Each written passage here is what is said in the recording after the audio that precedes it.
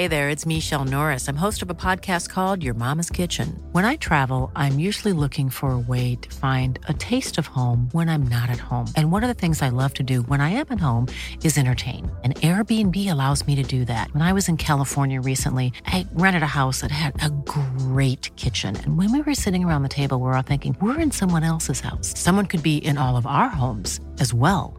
If you have a home, but you're not always at home, you have an Airbnb. Your home might be worth more than you think. Find out how much at airbnb.com/host.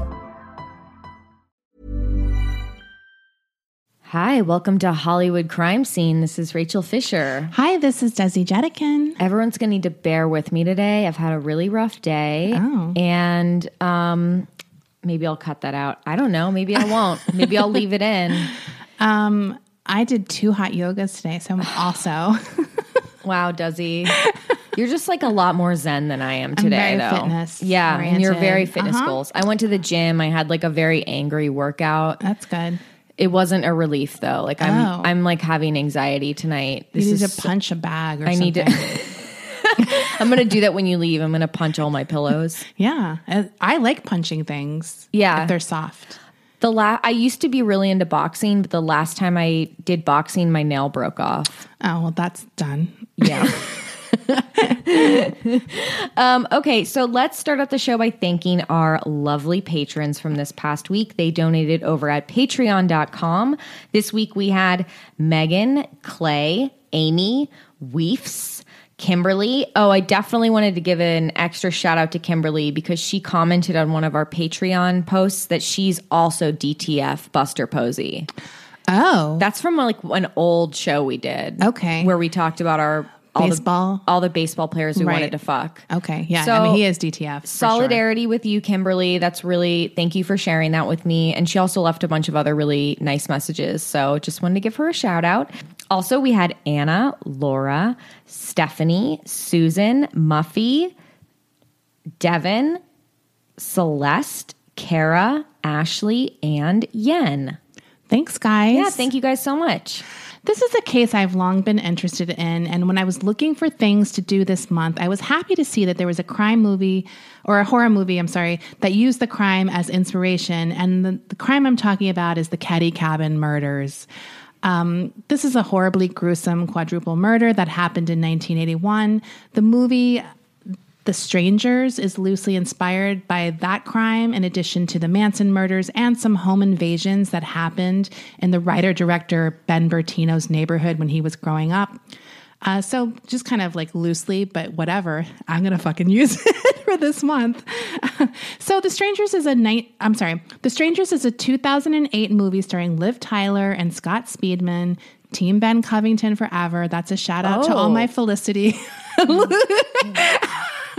Wait a minute. You, of all people, were into Felicity? Look, I didn't watch Felicity when it was on. I watched it years later. I binge watched all 4 seasons, is it? Right. I'm just surprised. It was way after the fact when I was in a binging. And I kind of love soap operas though. Right. And it's a good show. Did you watch Felicity? I never did, but you know what show that I did watch, which you wouldn't expect that is a show I would be really into, but it was the show called Everwood. Oh, right. I almost watched Everwood. Dude, you gotta watch Everwood. It's so good. You gotta watch it. I love soap opera type shows. No, it is a soap opera in a small town. It's great.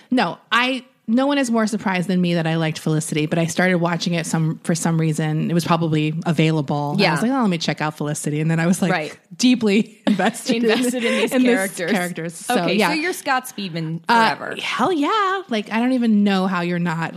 That's how. Right. Okay.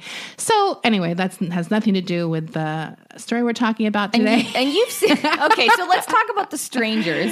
You've seen The Strangers. I haven't seen it. I didn't get to see it. Is it good? Yeah, it's really good. We can talk about it at the end of it. Okay, we'll talk about it. Okay, so let's get started on the story. So in the fall of 1980, a 36-year-old named Glenna Sharp, who went as Sue, separated from her husband, Johnny, and moved from Connecticut to Northern California along with her 5 children, 15-year-old John, 14-year-old Sheila, 12-year-old Tina, and 2 younger sons, Rick, who was 10, and Greg, age 5.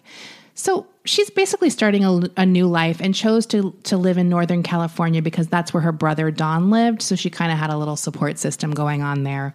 When she arrived in California, she began renting cabin 28 at the Keddie Resort in a rural Sierra Nevada community of Keddie. Now, the kids quickly made friends with all the other kids living in this resort. So Keddie is a small town, like really fucking small. Like the last census they did, it had 66 people living in it. Wow. In the town. Like it is tiny. So basically, Keddie used to be a resort town. It's in the foothills of the Sierras, kind of just north of Lake Tahoe and Reno. But by the time Sue moved there in 1981 or 1980, actually, it was definitely not that anymore. So the owner started renting out these resort cabins as low-income housing to people who were whatever. Like, I don't even know who would live there because there was literally nothing in Keddie, basically. There was like a town outside of Keddie, like 5 miles, but I'm sure that's pretty small too. So they probably have like a general store. They have like a general store, but it's like one of those kind of camping cabin type places that got turned into low-income housing, basically. So, you know, it's an area that is very isolated. It's one of those areas that people are like, it's perfectly safe for kids to run around. You can leave your doors unlocked, all of that kind of stuff, which I would never do. I will never leave my door unlocked. I don't get people who are proud of that. I tweeted about it because I was researching this case the other day. But it's like, that's such an insane thing to me. Just lock your door. Because I've read too many things where the serial killer is like, I just walk around and go into the first house that's unlocked, right? Like, I mean, but that is the entire premise of The Strangers, is it's like, that's what they're doing. It's just like this home invasion where it's like this couple, they're in this like idyllic little cabin, right? Thinking they're perfectly safe. Yeah. Oh, that's my nightmare. Totally. I don't even know if I can watch The Strangers. Okay. So on April 11th, 1981, around 1:30 p.m., Sue and Sheila, who is her oldest daughter, drove from Keddie to pick up her son John and his friend Dana Wingate, who is a boy, by the way, from Quincy, California, which was the town I was talking about that's about 5 to 7 miles away from Keddie. And they bring them back to Keddie.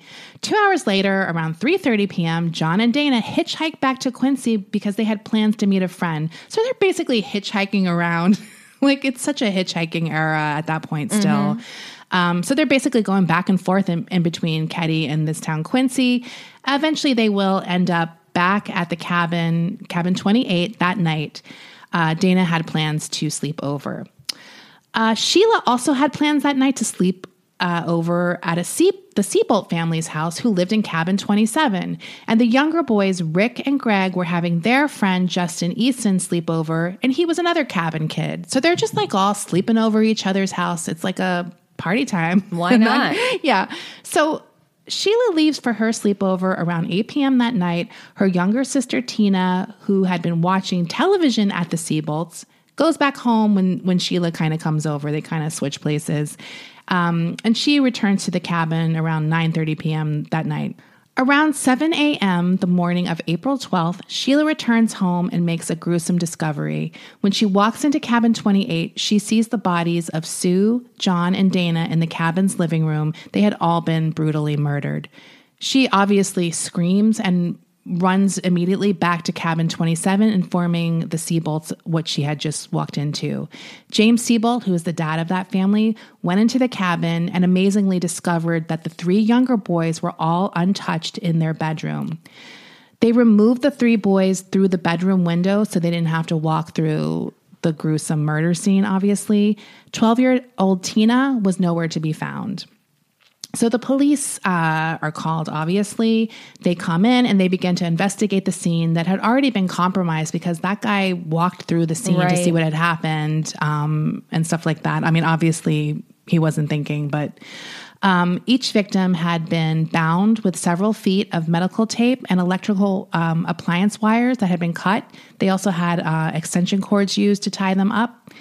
Some people had theorized that due to the fact that they were in this isolated location, it was very common to have a lot of medical supplies as well as extension cords and stuff like that because you didn't have a lot of services that were very near you. So you might have a really extensive first aid kit or something like that.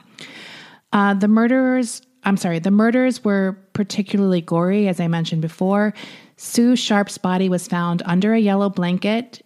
She was wearing a robe, and her underwear had been removed and found stuffed in her mouth along with a bandana. Medical tape was wrapped around her mouth to keep the stuff in, as well as an extension cord was also wrapped around her mouth. That was also tied to her legs and ankles, so she was really bound up. Now, both Sue and John, her son, had been beaten with a claw hammer and stabbed multiple times in their body and their throat. They were so brutally beaten that it couldn't even be determined whether they died from the blunt force trauma or the stab wounds. Dana Wingate was also beaten, but with a different hammer. He was the only one who was strangled, but once again, the medical examiner was unable to determine if he died from the strangulation or from the blunt force trauma. This is like the definition of overkill, by the way, all of these murders. Right. The living room was covered in blood. There's smears everywhere. The living room floor had blood soaked on it. There's a lot of crime scene photos online if you want to look them up, but they're pretty bad. Drops of blood were also found on Tina's bed. Other evidence found included a bloody footprint that was in the yard and knife marks that were sort of slashed into the wall of the home. The investigators were basically, though, left stumped as to why anyone would attack this young family in such a brutal fashion. And how old were these children that were killed? Dana and John were 15, or around that age, and the mom is 36. Now Tina is 12 and she's missing at this point. And the boys are all safe. The youngest. The younger boys. The people investigating this is the Plumas County Sheriff's Office. So from the start, as I mentioned, the scene was kind of compromised and the police don't do much better job at this point. They pretty much bungle a ton of things, and I'll get more into it later. As I mentioned, the crime scene was never secured even once the police came. Like, people are just walking in and out.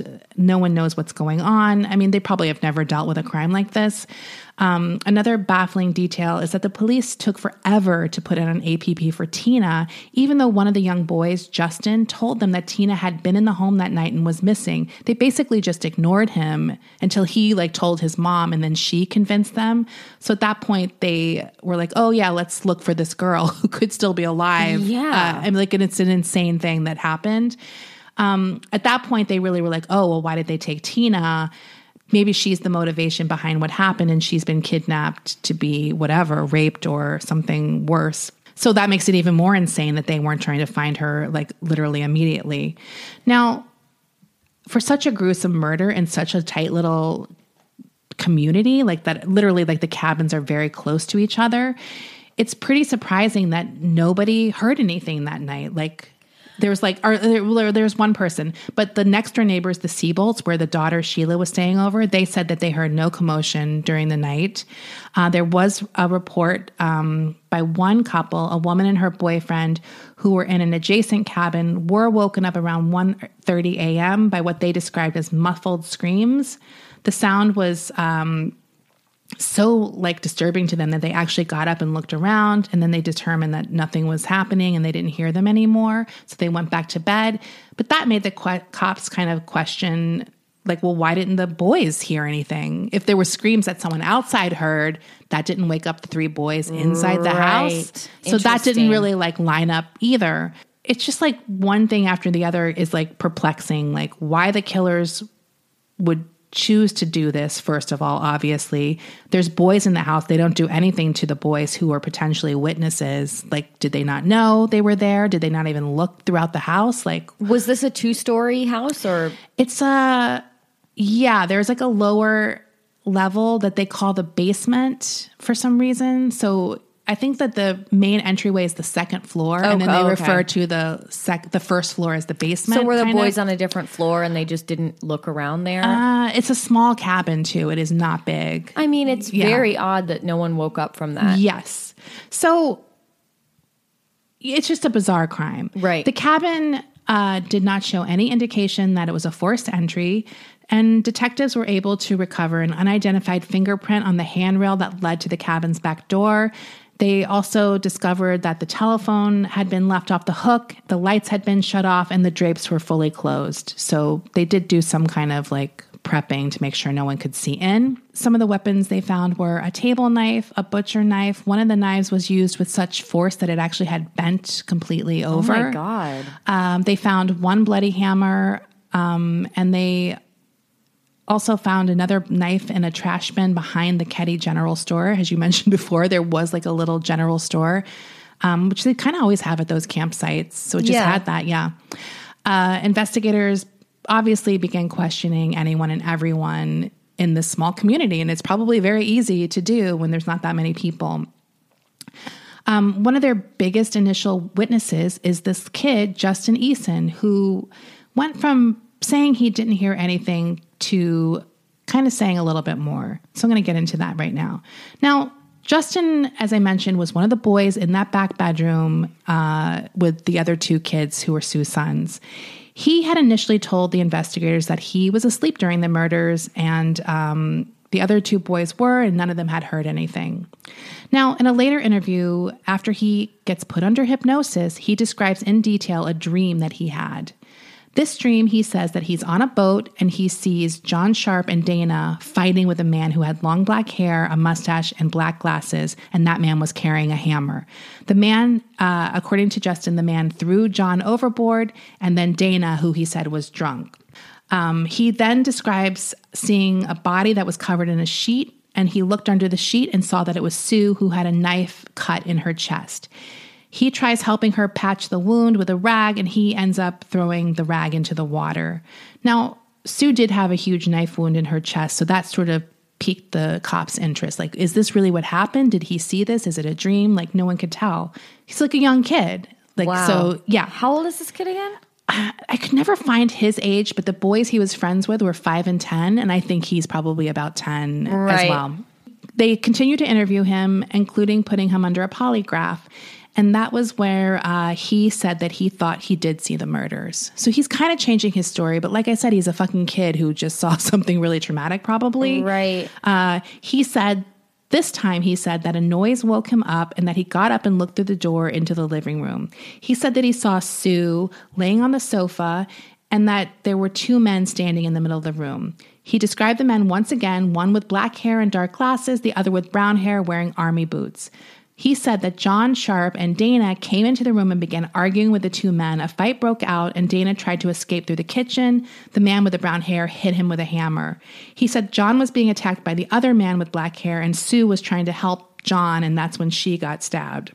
Justin said that at this point he hides behind the door. He sees the men tying up John and Dana. He claims that he saw Tina come into the living room holding a blanket and asking what was happening. The two men then grab her and took her out the back door, and she's obviously screaming and crying for help.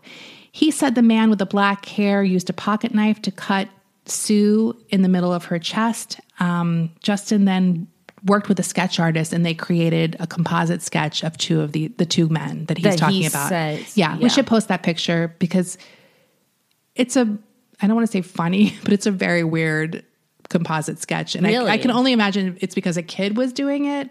Like, I don't know. I've never seen a composite sketch. It kind of reminded me of the Leprechaun that's what I was picturing. Like, I don't know. There's like, I'm obsessed with the Leprechaun sketch. Okay, well, maybe we'll post that too if you don't know what I'm talking about.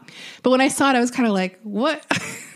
Like, I don't know why it just made me laugh because it didn't look like real people, even though it's kind of fine. I have no idea. Wait.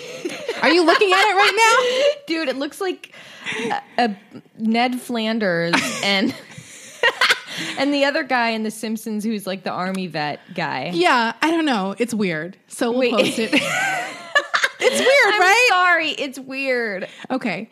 I mean, it's not the point. I'm glad that you also thought it was weird, though. Yeah. Not that we're really good judges. Like, I shouldn't feel better about you also thinking something is funny. Okay.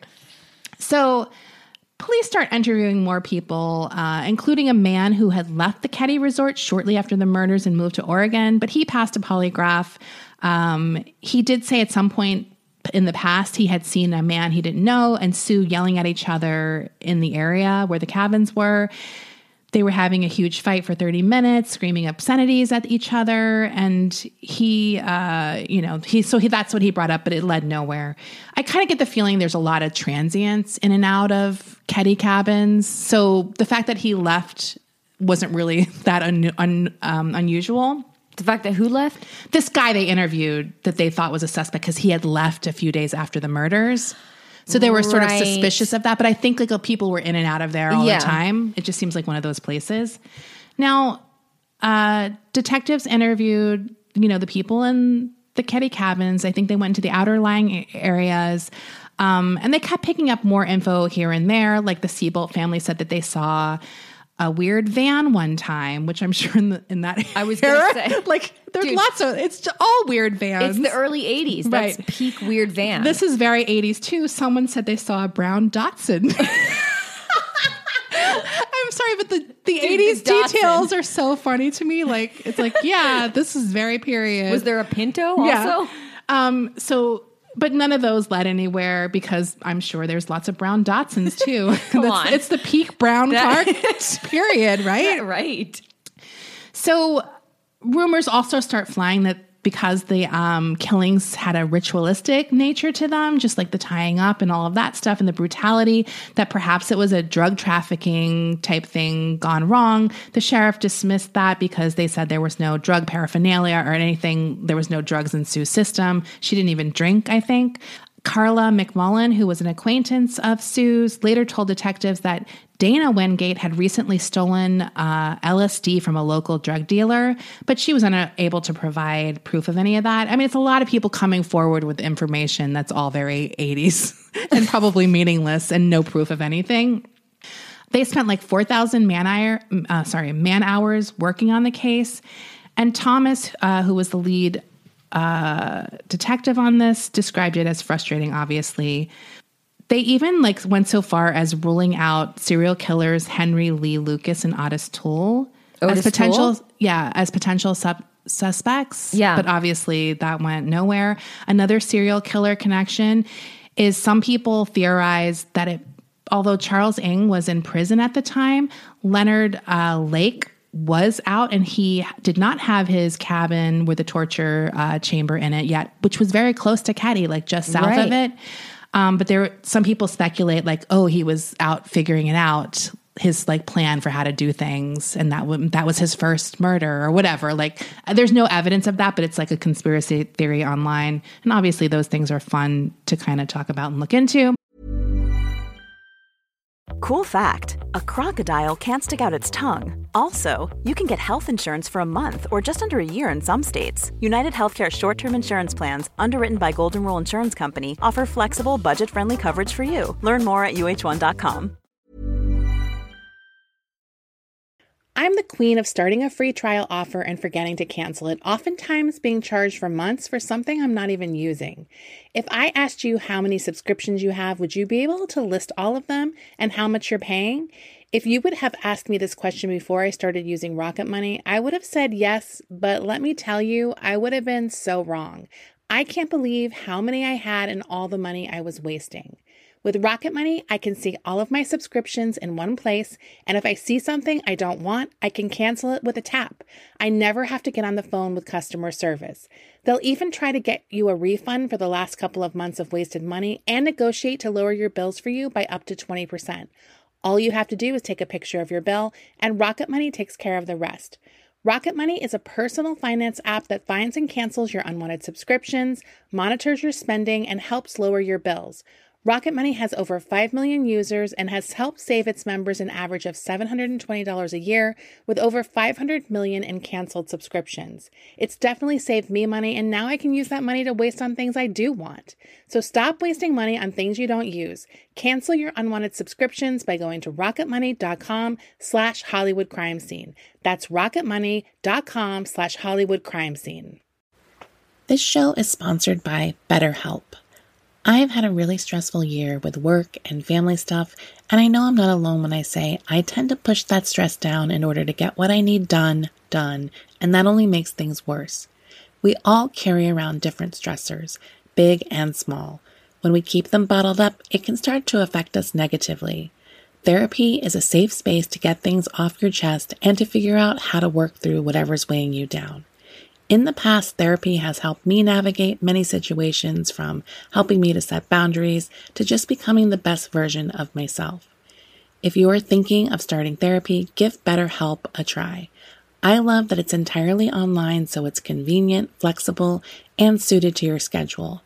You just fill out a brief questionnaire to get matched with a licensed therapist, and you can switch therapists anytime for no additional charge.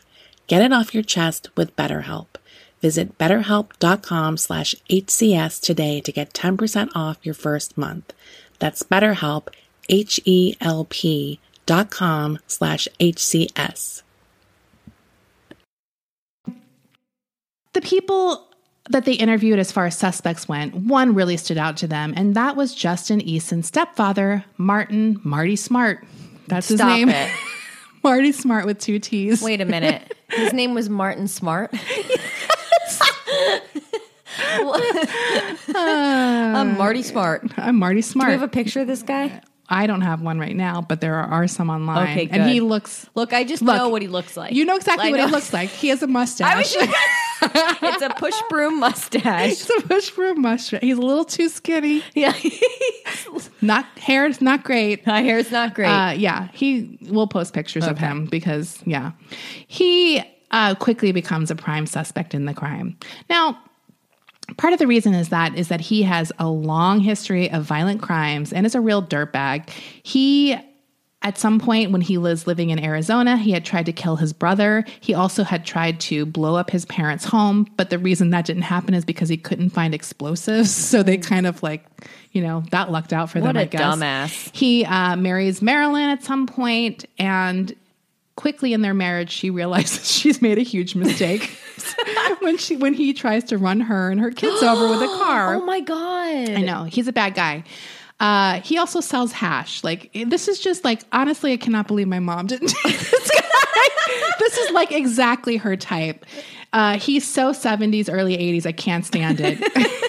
He also once threatened to break John Sharp's hands because he hated teens, Rachel. So he has a lot of anger issues. Yeah. Now, on the night of the murders, he had a friend that was sleeping on their sofa named Severin John Bobity. Wait. His last name is Bobity? Yeah, his name is Bobity. I'm sorry. The hits just keep on coming. So he's staying in the Smarts. He's basically sleeping on their sofa. So come on. This scene is a mess. Now, where did they meet, Rachel? You might be wondering. Sizzler. No. They both met at the VA hospital where they were getting treated for PTSD. I'm sorry. And that's not funny. Marty had gone there because his wife, Marilyn, demanded that he seek treatment for his anger issues. So he was going to therapy and being treated for PTSD. As he should have been. Now, he claimed to suffer from PTSD as a result of his time fighting in Vietnam. I'm sorry. I'm sorry. This is just such a guy my mom would date. I'm literally losing my mind. Now, some people dismiss his claims that he had PTSD because he was a cook in the army and wasn't actually in combat. But I don't know. It sounds stressful if you're even there cooking, right? Yeah. I don't know. But so I'm just mentioning it. But whatever. He was being treated for it. So, or actually, there was no evidence that he was being treated for it, but he was in a therapeutic relationship. So after he's released from the VA, he comes home with his new friend, which is literally something every guy my mom would date would do. Bring some guy they picked up hitchhiking. Right. Hey, here's my new bud. Bo Bobity. Bo Bobity. He's a good guy. Let me have him around your kids. So, not that there's anything wrong with PTSD. People can be normal. I have it. Yeah. It's okay. A lot of people do.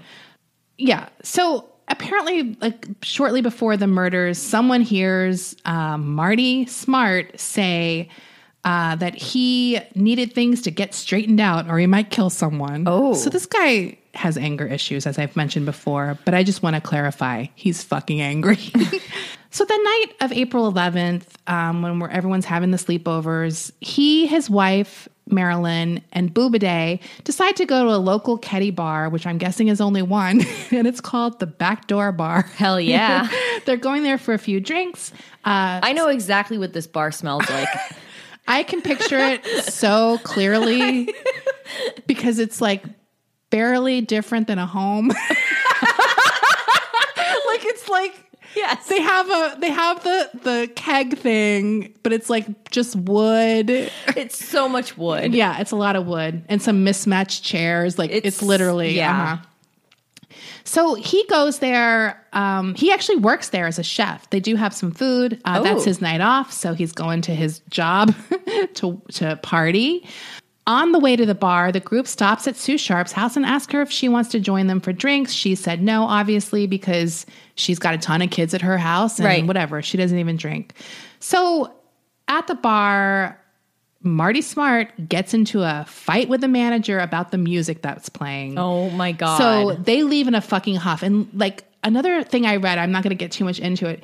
They go on and on about like how pissed he was about this music. And I was like, what were they playing? I need to know. Was it like Bob Seger and you wanted Eddie Money? Like what the fuck is going on? It was definitely like a Kenny Loggins fight of some kind. Yeah, it was like that's like the details no one ever focuses on. That I'm like, I need to know what music was playing and what he wanted. Or you're right. Somebody talked shit about Bob Seger and he lost it. He was fucking furious. He was so mad that they had to leave the bar. And he broke a pool cue. Yeah.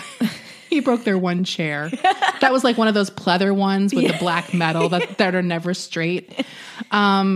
So yeah, they leave. I'm sure Marilyn was like, get me the fuck out of here. I don't want to be with you in a bar yelling about Bob Seger. They go back to the Smart's cabin.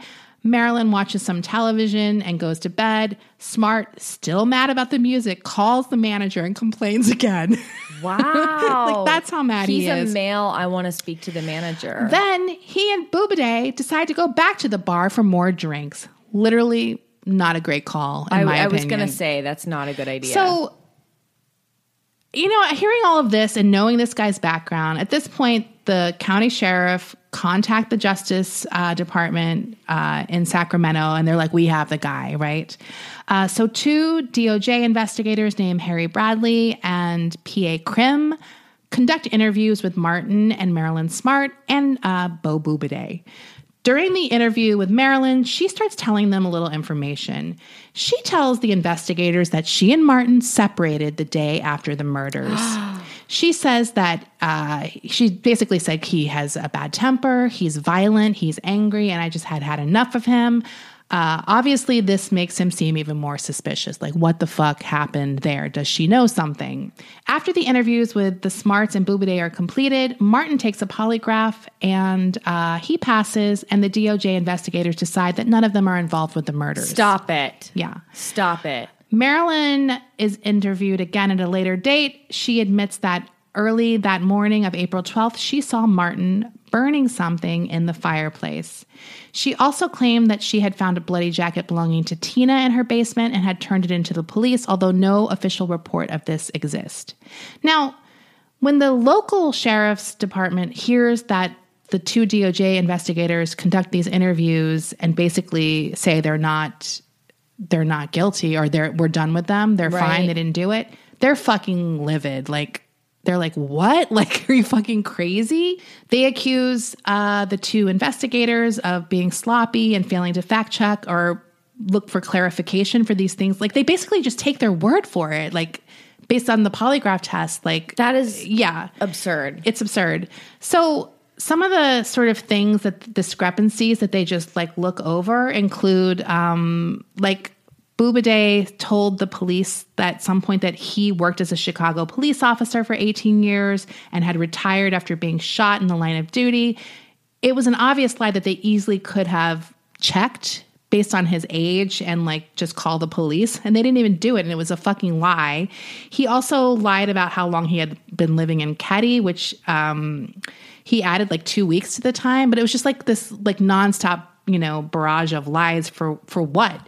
He also said that Marilyn was awake when he and Smart came home after their second trip to the bar, but she obviously had a different opinion. She said she was asleep and didn't remember them coming home. He claimed that Marilyn was his niece, which was also a lie that's obviously easily provable. So it's just like all of these fucking lies. Now, he also claims that Boobaday claims that he never met Sue Sharp, but we know that they had stopped at their house on the way to the bar the first time around and invited her to come with them. And she said no. Yeah. So it's just like all of these things just showed sort of like no lack are like no curiosity to actually finding out what fucking happened. They just got an answer and moved right the fuck on, like without any follow-up questions or saying, well, Marilyn said this. Why is your stories different? Like classic interrogation moves, I'm guessing, right? Another interesting thing in the interview with Marty Smart is he's talking about his stepson Justin's like experience at the home. And during that sort of where he's relaying Justin's story of what happened the night of the murders, he adds, and this is quotes, without me detecting him at the end of one of the sentences, saying that Justin saw something without me detecting him. And the cops just let that slide. Oh my God. But that's like a pretty obvious like fuck up, right? Right. Yeah. Right. Like, I mean, I'm not even an expert and I know. He also tells the investigators that he had recently lost his own hammer, like just FYI. So he's like kind of setting up these weird excuses for things that might come up. So there's no more follow-up interviews with Smart or Bubiday. The investigators believed that they had no involvement in the murders and they basically just let them go. Once he was no longer a prime suspect, he moved to Klamath, California, which is, I don't know where. Bubiday returns to Chicago. And at some point in Chicago, he scams several police officers out of money, gets caught, and he almost is about to get sent to prison, and he dies before... Bubiday? Bubiday, and that's in 1988, so it's jumping ahead a bit. Now, the Plumas County sheriff that I mentioned earlier, Doug Thomas, he presided over the case at the initial phases before the DOJ are brought in. He later says that Martin seemed to provide endless clues in the case and throw suspicion away from him constantly for no reason. Like I kind of saying the hammer thing, I lost it, all that kind of stuff. And things basically go cold at that point. Nothing happens. There's no suspects and there's no, there's no DNA or anything at this time. Like we mentioned this before in other cases. That's kind of why polygraphs are still being used. Like that's like their only way to get anything. But yeah, those are obviously flawed and not really admissible. Okay, so jump ahead to 1984. A guy's going hiking. He's like someone collecting bottles. Like he's one of those people who have like the metal detector looking for bottles and stuff like that. He finds the cranium part of a skull about 30 miles outside of Keddie. Now, he calls the police and no one thinks that it might be Tina's bones or remains. Several months later, an anonymous caller calls the Butte County Sheriff's Office and says to them the skull belonged to Tina Sharp. Now, at that point, they go back to the area and do another search, and a jawbone and several other bones are found. They also find a child's blanket, a blue nylon jacket, a pair of jeans with a missing back pocket, and an empty surgical tape dispenser. They test the bones, or they do the teeth on the jawbone and confirm that that is Tina Sharp's remains. Wow. So the sheriff's office have this tape, that the call that was made saying that's Tina's remains. I mean, obviously the discovery of Tina's remains makes everything more mysterious. Like, what the fuck? Why was she taken away from Cabin 28 to begin with? Like, why was she taken and killed somewhere else? And who knows how long after? Like, was it a day after? Was it like, why was she taken? Because if she was a witness, they could have just killed her there. Like, there was no reason to necessarily take her away. The other thing that's sort of confounding is obviously there's so much physical evidence here, but there was just no way to test any of it back in that time because there's tons of blood and all of that kind of stuff, but there was just nothing that could be done about it. A lot of people at this point start speculating about the substandard police investigation, and that kind of stuff always leads to people thinking that a police cover-up happened and that kind of stuff. So a lot of conspiracy theories start happening here. One of the conspiracy theories that's sort of a big one online is that Bo and Marty were somehow witnesses in a bigger federal case with drug dealers or something, or the mafia, and they were being protected in this crime if they were the ones who did it. So that's sort of a big one that's going on. But there's no evidence of any of that. Yeah. It's just people speculating on Reddit, basically. Martin Smart dies in 2000 of cancer, and not long after his death, his therapist, the one he went to at the VA back in the day, tells the Plumas County Sheriff's Office that Smart had confessed to him that he killed Sue Sharp because she was trying to get Marilyn to leave him. The therapist said that he never mentioned who killed John, Dana, or Tina.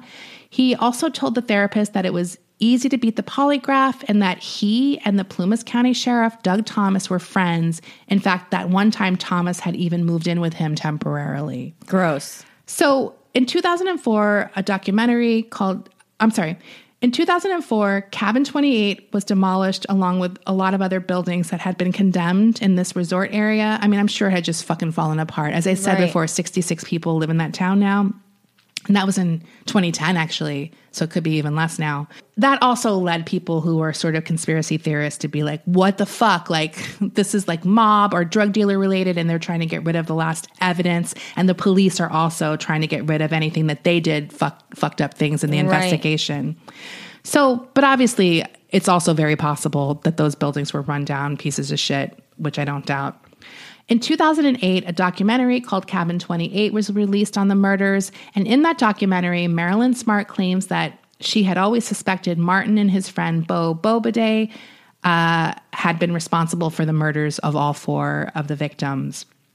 In November 2016, there was a true crime show, I guess, called People Magazine Investigates. Yeah, I've watched it. Do you know that one? Yeah. Okay. They have an episode dedicated to this Keddie Cabin murders, and several new pieces of information were sort of, talked about in that show. The case had been reopened, by the way, in 2013. Now, sort of expanding on the theory that he said to his therapist where he was mad at Sue for her convincing his wife to leave him, which I don't doubt happened. Right. Because I've been around that situation a lot, right? Like back in the day. But it was mostly people convincing my mom. Right. So she thinks that his anger towards Sue for interfering in the marriage was really what drove him to kill. After the murders, another piece of evidence that we found was a letter that he had written to his wife, Marilyn, which was only discovered once the case was reopened in 2013.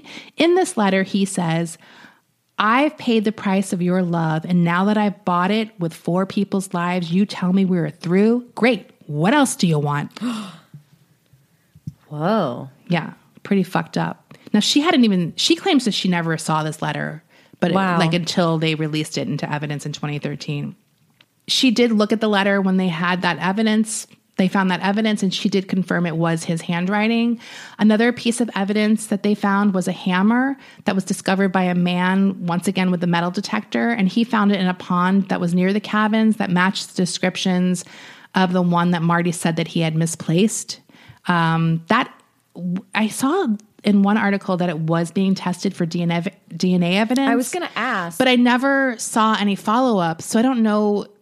It's possible they tested it, but they don't have anyone to match it to. Do you know what I mean? Like they don't have his DNA in the database? Right, or any other suspects. But although I'll get to something a little bit later. Now, the other thing is that 911 recording that I mentioned, that's also found in this case file box. Like they have all of this evidence still. Like that's what's sort of crazy with these old cold cases, that all this evidence is just in some box in some like danky like basement of a police station, just sitting there. And we have no money or whatever to like test stuff. Yeah. So like I mentioned that call before about the person saying that was Tina's, like that was someone who called and said it was Tina's remains before it was identified. So they clearly had some kind of inside knowledge. Right. And that call was never like looked into at all. Like they never was like, does this sound like Marty? Does this sound like Bobidet, whatever. Like no one ever looked into who that person was who made that fucking phone call. So this was the hiker that made the phone call? No. The hiker found the bones. Right. They didn't test them for Tina. And then months later, someone was like, said, hey, that's Tina's bones. Right. Like, because the police are so dense, they weren't ever thinking like, oh, is this a missing person? Is this Tina who we've been looking for all these years? I'm so like, irritated. Yeah, it's a lot of stuff like that. So now they're kind of like, that's pretty chilling. They knew it was her before they called. It's really? Yeah, you didn't know that 30 years ago? Like these dumbass cops. So now the guy who's sort of in charge of this is special investigator named Mike Gamberg, and he's for Plumas County. He says that they did get some DNA evidence off of a piece of tape that was at the crime scene, the Keddie cabin crime scene, and that does match a known living suspect. But I couldn't find any information of who that suspect is, and maybe it's something where they can't say anything until they've arrested him or something. So I think whoever they're thinking of, there's some match there. Now, a lot of speculation is if those two guys did it, there might have been other people there that night or helping cover up the crime. So it might not be necessarily the person who murdered them, but it could be someone who helped cover up or did something with Tina and stuff after the fact. So that could be what it was. So yeah, like all of this stuff just kind of, nothing happened with it. Like, so this guy's still going through this evidence. And then I'm just going to go into some other theories that I saw people speculating.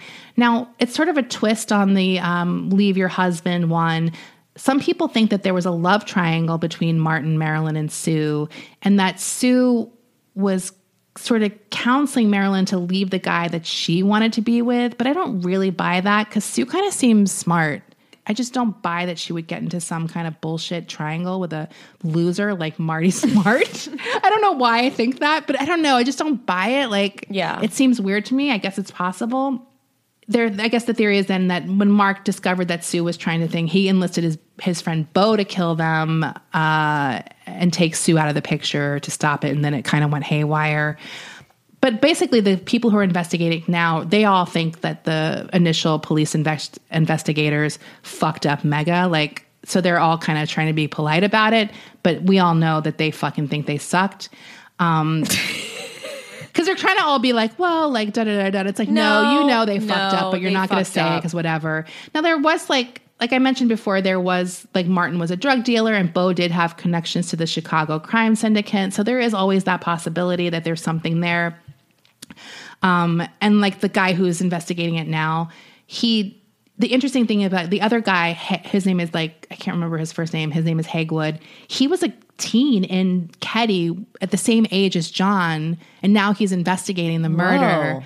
And he definitely buys into the theory that there was more people helping them cover it up after the fact. Yeah. The other thing that people speculate is like, who was the target? Was it Sue from this love triangle, or at the very least trying to get Marilyn to leave him? There was some people speculating that Bo had been like, hey, who's Sue? Like that he had an interest in her. So was there like a sexual assault element for him that he wanted to get her? No one knew if she was raped. There was no like rape evidence.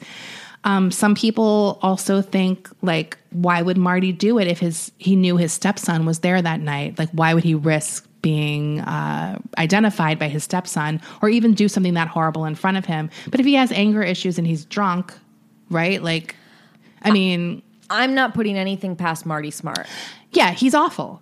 And people are like, oh, he could have killed Sue alone. But it's like, I just don't think he cared. Like, there's also speculation that he did try to kill Sue alone and the boys showed up. And tried to fight him off. That's when it turned into the bigger deal. That's kind of my theory, is that he was trying to kill Sue and the two teenage boys tried to fight him off. Right. Like, I could picture those two guys going to the bar, coming back and being like, hey, bitch, you're too good to go out for a drink with us. Like, totally. And going off on her. The two boys show up and then it turns into something that maybe they weren't even planning on happening. And some people also speculate if the boys got a ride home with a hitchhiker who was like but I don't know, that seems like a stretch. Some people want to speculate that Tina was the reason for the attack and that's why they took her. Someone I don't know if they had evidence of it, that Bo liked young girls. There was even some speculation that Tina was pregnant by Marty and that he wanted to, but all of this stuff, it just seems like a little too, Melrose Place. Like, I feel like the obvious answer seems to be that Marty and Bo were drunk, fucking rageaholic assholes. Yeah. And something went too fucking far. The crime here, almost other than the crime, is that the police clearly let these suspects off the hook when it seems quite clear to me that they at least knew what happened or are probably responsible for it. And we see this all the time in cases that we cover. Right. So, yeah, that's basically it. It's still a cold case. It's still being investigated. So I'll keep my eye open for it and see if anything happens, and we could post it on our Facebook or talk about it on a show sometime. Now, let's get into the movie, The Strangers. So basically, well, you've seen it. Yeah. So it's basically a couple going into like a cabin in the woods. It's like a little really, vacation home. It's like definitely like a glam cabin. Yeah. Like it's not just like a little like they're rustic. having like a little romantic. Yeah. Yeah. Like this place is like a nice ass. I did see some pictures and then some guys with like hoods on, white hoods.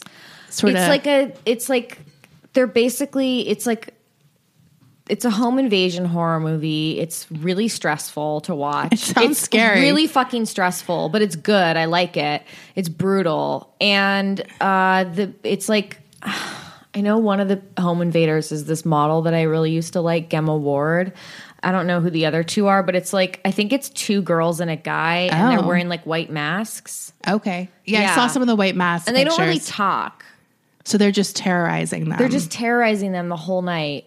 Oh, God. And that sounds really awful. stressful, Desi. But it's a good movie. That's like the type of horror movie that does me in. Yeah. Like, no, I can't. It's scary. It's scary because it's really stressful. Okay. But I recommend it. It's like, I mean, I think The Strangers, it's become like a classic at this point. Oh, it has. Yeah, I would say. I think that that's the type of movie that scares me the most, like very realistic. Home invasion ones? Well, not just home invasion, but ones that are very realistic without a supernatural element to them, where it's like real people hurting each other. Right. Like, because that's like, that could happen. Right. Like, you could get... Yeah. Oh, yeah. It sounds so stressful. scary. I'm getting a stomach ache just thinking about it. So yeah, that's the Ketty Cabin murders. Wow. I mean, I knew about the case, but I didn't know the details of it. And I definitely, my opinion is that I think Marty Smart and Bobity. Honestly, I don't even know if I'm saying it right. I wanted to say it that way though. So I hopefully like it. It's cute. Bobity. Don't correct us. We'll post pictures because the pictures are just very of that period. Okay, good. So I think they're interesting. Good. Well, it's very sad that, this. By the way, that Sheila, the daughter, she's like, I saw some pictures of her with the investigator.